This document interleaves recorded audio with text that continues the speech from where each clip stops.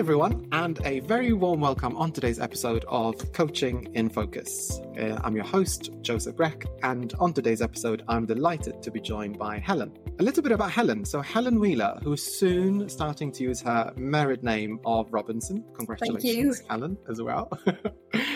So Helen, you're a personal and professional development coach.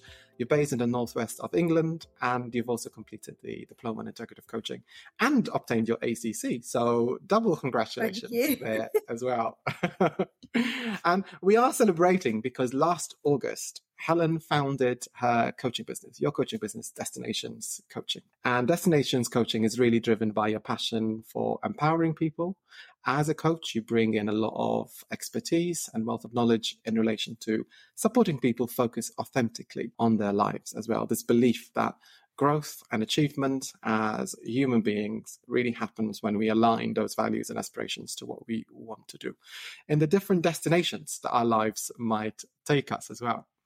And we're reflecting back. We're celebrating with you. We also are reflecting back on your first year in your coaching business. So welcome, Helen. How are you feeling? Thank you very much for having me, Joseph. I'm feeling excited. Yeah. Great. Coming up Me too. to a year and it's flown by, but yeah, all good. Thank you for spending a bit of time to share your experience from your first year of, your coaching business. So maybe let's start from there. What was your motivation for starting the business? And I've asked myself that quite a few times over the year.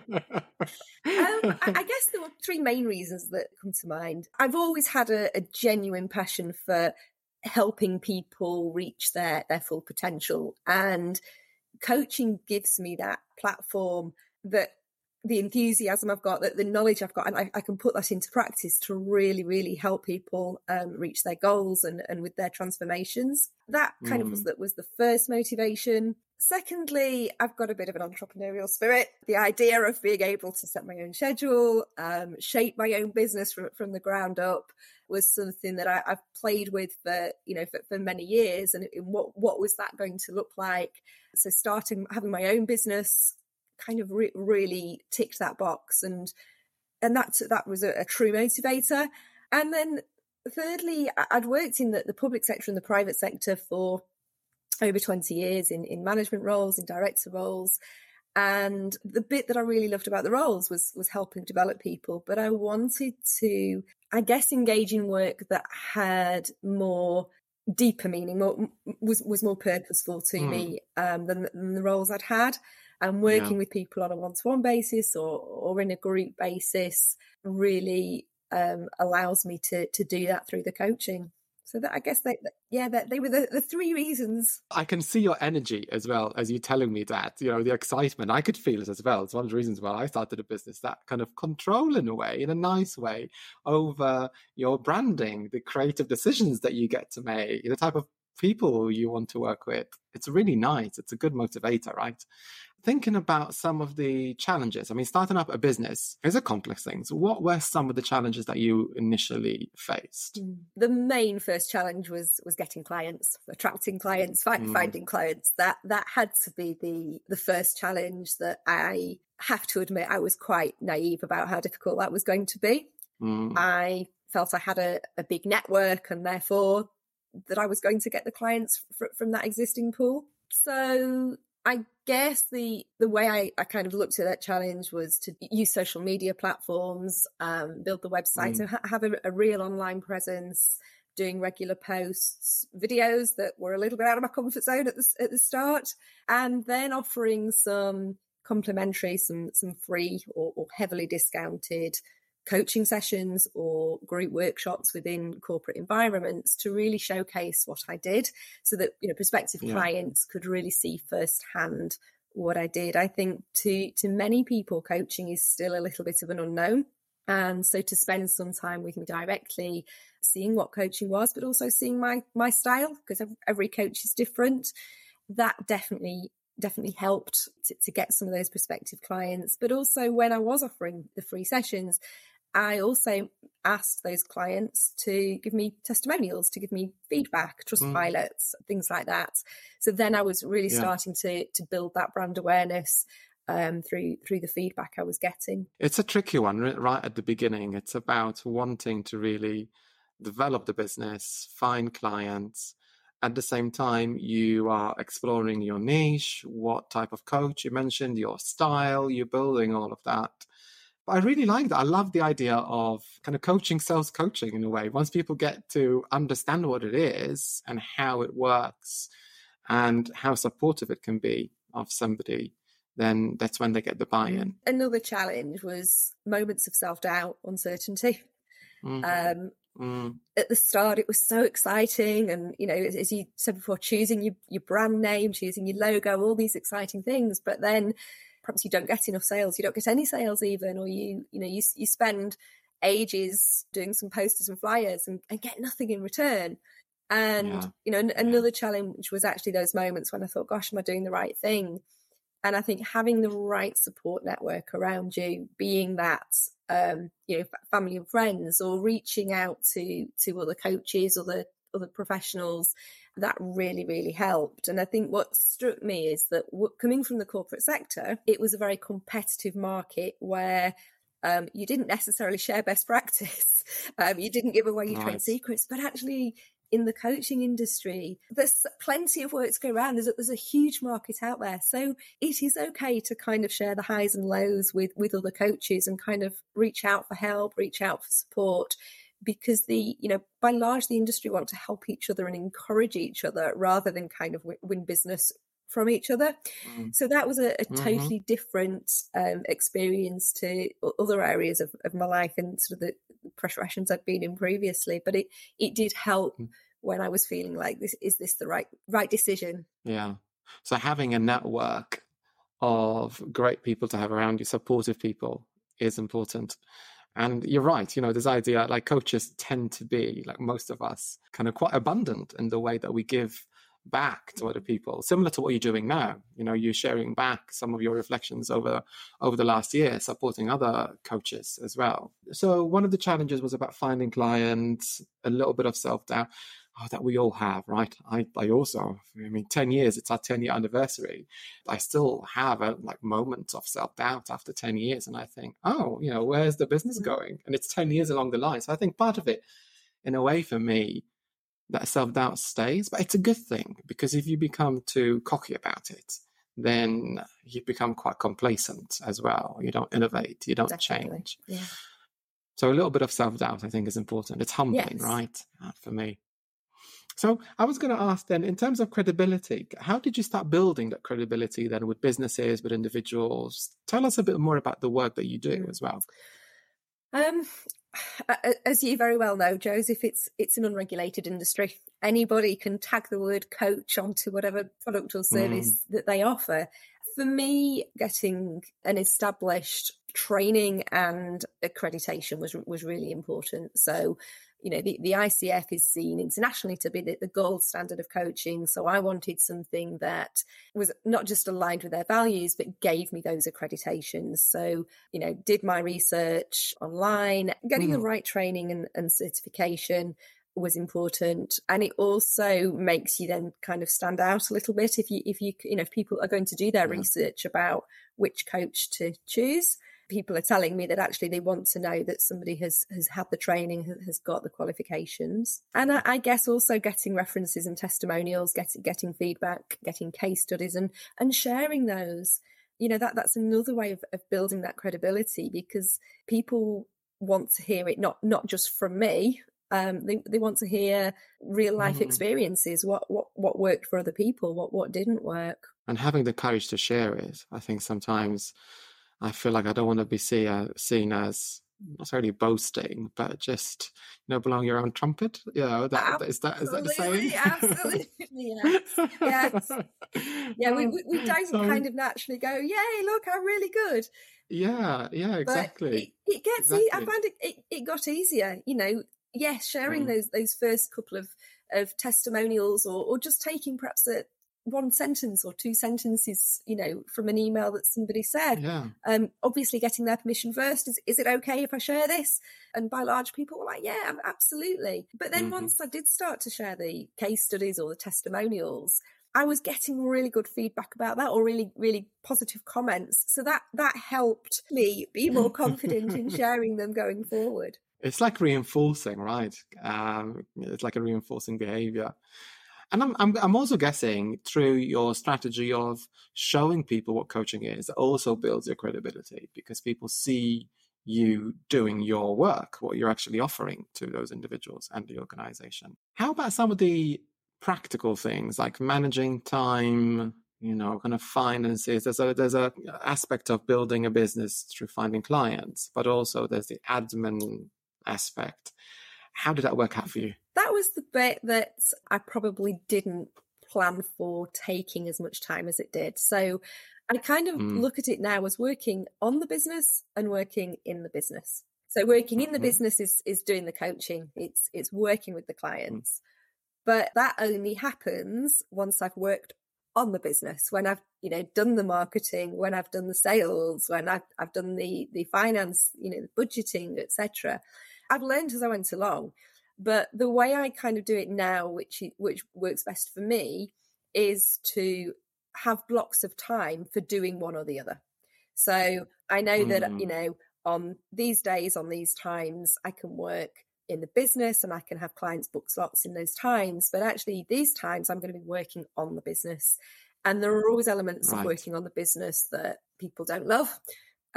So for me, I hate Excel spreadsheets. They hate me as much as I hate them.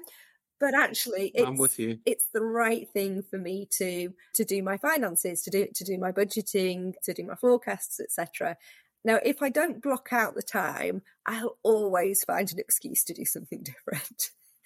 Blocking out the time, also prioritizing the tasks in as much as actually what's the impact of me doing this to the success of the business, and that can change. 1 month it might be actually I really need to get some more money in. I need to really look at my sales and how I'm going to market it this month. Another time, and actually this was last month. Actually, it was a case of I need to now budget for do a full budget for next year. What am I going to look at next year? Prioritizing and blocking out those bits of time really helped. Yeah. You know what I do as well, which has been really helpful? I have a buddy, like another business owner, and we tend to meet up for an hour once a week. And in the hour, we do the thing that we don't want to do. So there's an accountability measure. So things like, that spreadsheet work that I don't usually like doing, I leave it for the hour because then there's somebody else you're doing it with. So that kind of helps as well, because it feels like it's a shared thing, this idea about spreadsheets and admin. But it is important. Like it is, I think it is key. Like we can't develop our businesses unless we've got a strong foundation of these administrative tasks and finding ways to embed processes. I think once somebody's established what those tasks are, it's important to think about how can some of these be automated as well, to free up a bit more time to be working, actually doing the coaching as well. Can I check about something you just said now around the business plan? Is that how you tend to work? Are you quite structured in terms of your business plan? Do you let things emerge? Do you have a strategy?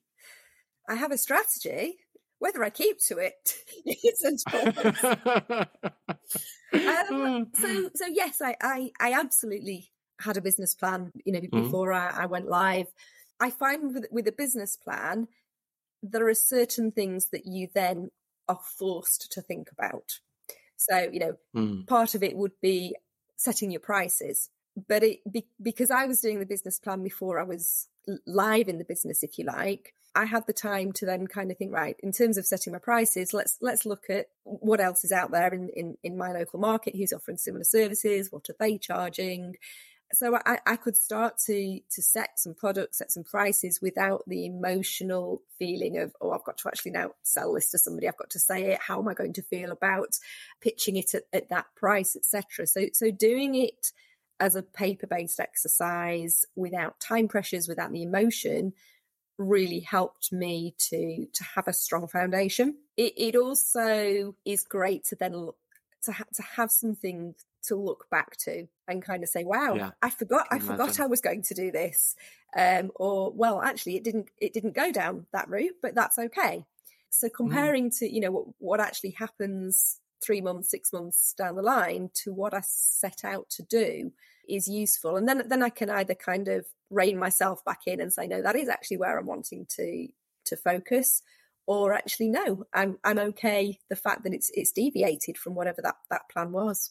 I love the idea of doing it, as a paper-based activity, but with a bit of distance. It seems that you're involved, but you're also not as kind of engulfed in it that you can't see.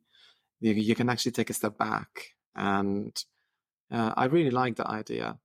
And that's actually a good tip for people who are thinking about starting their new businesses, is to think early on around the plan before you're ready to launch. And I mean, it can be quite a scary thing saying to somebody, have you got a business plan? But there are so many free templates out there now that it can take you through which areas that you would need to do. And the questions in the business plans and the guides that are out there would really help somebody, go through it step by step. So it's not as scary. Not as daunting as it sounds. No. Did you know that at Become, we offer a number of different coach training programs to people just like you? If you're new to coaching, there is a level 1 diploma in integrative coaching. If you've been coaching for a while, or perhaps you're already an ACC coach, then we have the advanced diploma in integrative coaching, which leads all the way to the PCC credential by the ICF. We also have a number of CPD programs and certificates, including mentoring and supervision. To find out more, go to tobecome.org or just check the show notes. Are there any other tools or platforms that have helped you or are helping you in your business? So I use Zoom quite a lot. That's kind of my preferred platform. Other brands are available. I don't know if we're allowed to brand name, but Zoom or other webinar type. Yeah, so I use Zoom quite a lot. I think when I started out, I expected most of the one-to-one coaching I did to be on a face-to-face basis. But actually using Zoom in the very early stages with Become, when we were doing some practice coaching and realizing that actually I could get just the same results as I could sat in a room with somebody as I could over a video, gave me the confidence to say, no, I'm going to offer these services wider. And what that then meant was I had a much greater market to be able to offer the services to. I've had clients in Canada, 2 clients in Canada, which, there's no way I'd have been able to do that if it was only face to face. So yeah, Zoom's been an important platform. I've also registered with Bark and with the Life Coach Directory. And both of those platforms, from the research I did beforehand, there were very, very mixed messages. For some people it was successful and some people it wasn't. But quite often these places have starter offers, either the free or free first month, reduced rates for the first month.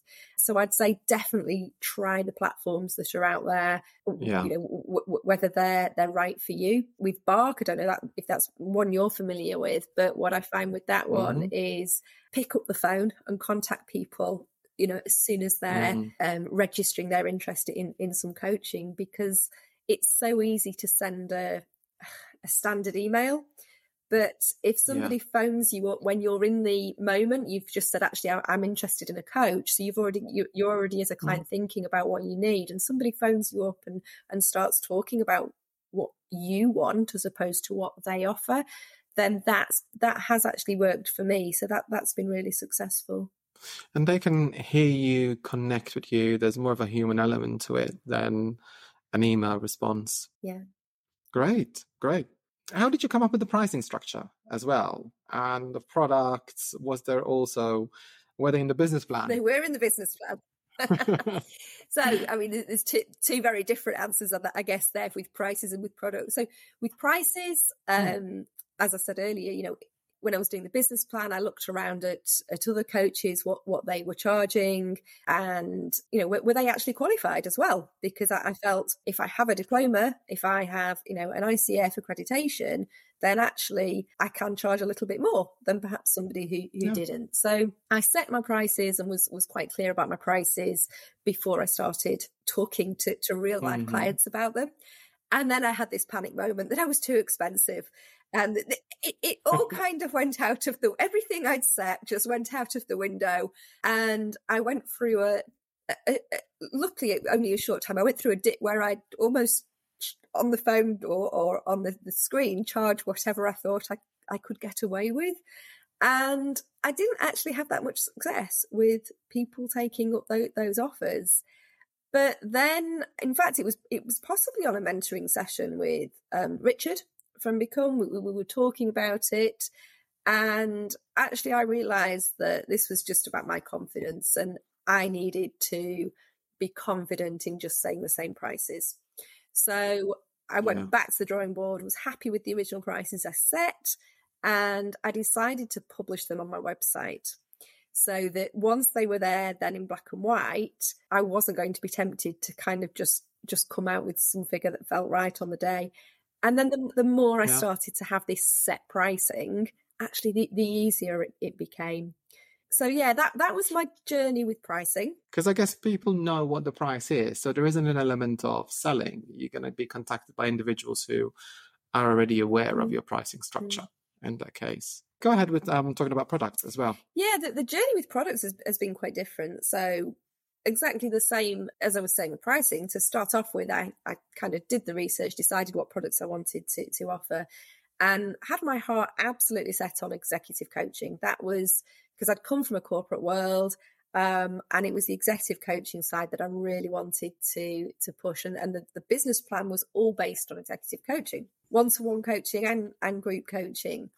But then what I started to realise is that when you're doing what you class as executive coaching, actually quite often what comes out is, well, probably more akin to life coaching. People panicking about they're having to cook a roast turkey dinner for the family, and they've never done a roast dinner before. You know, it can be absolutely anything that comes to mind that's really a blocker for them moving forward, or you know, with their life.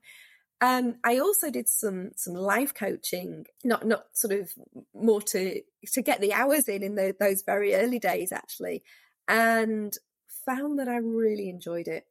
I found it really, really satisfying, and I know it should be about the client. It's not all about me.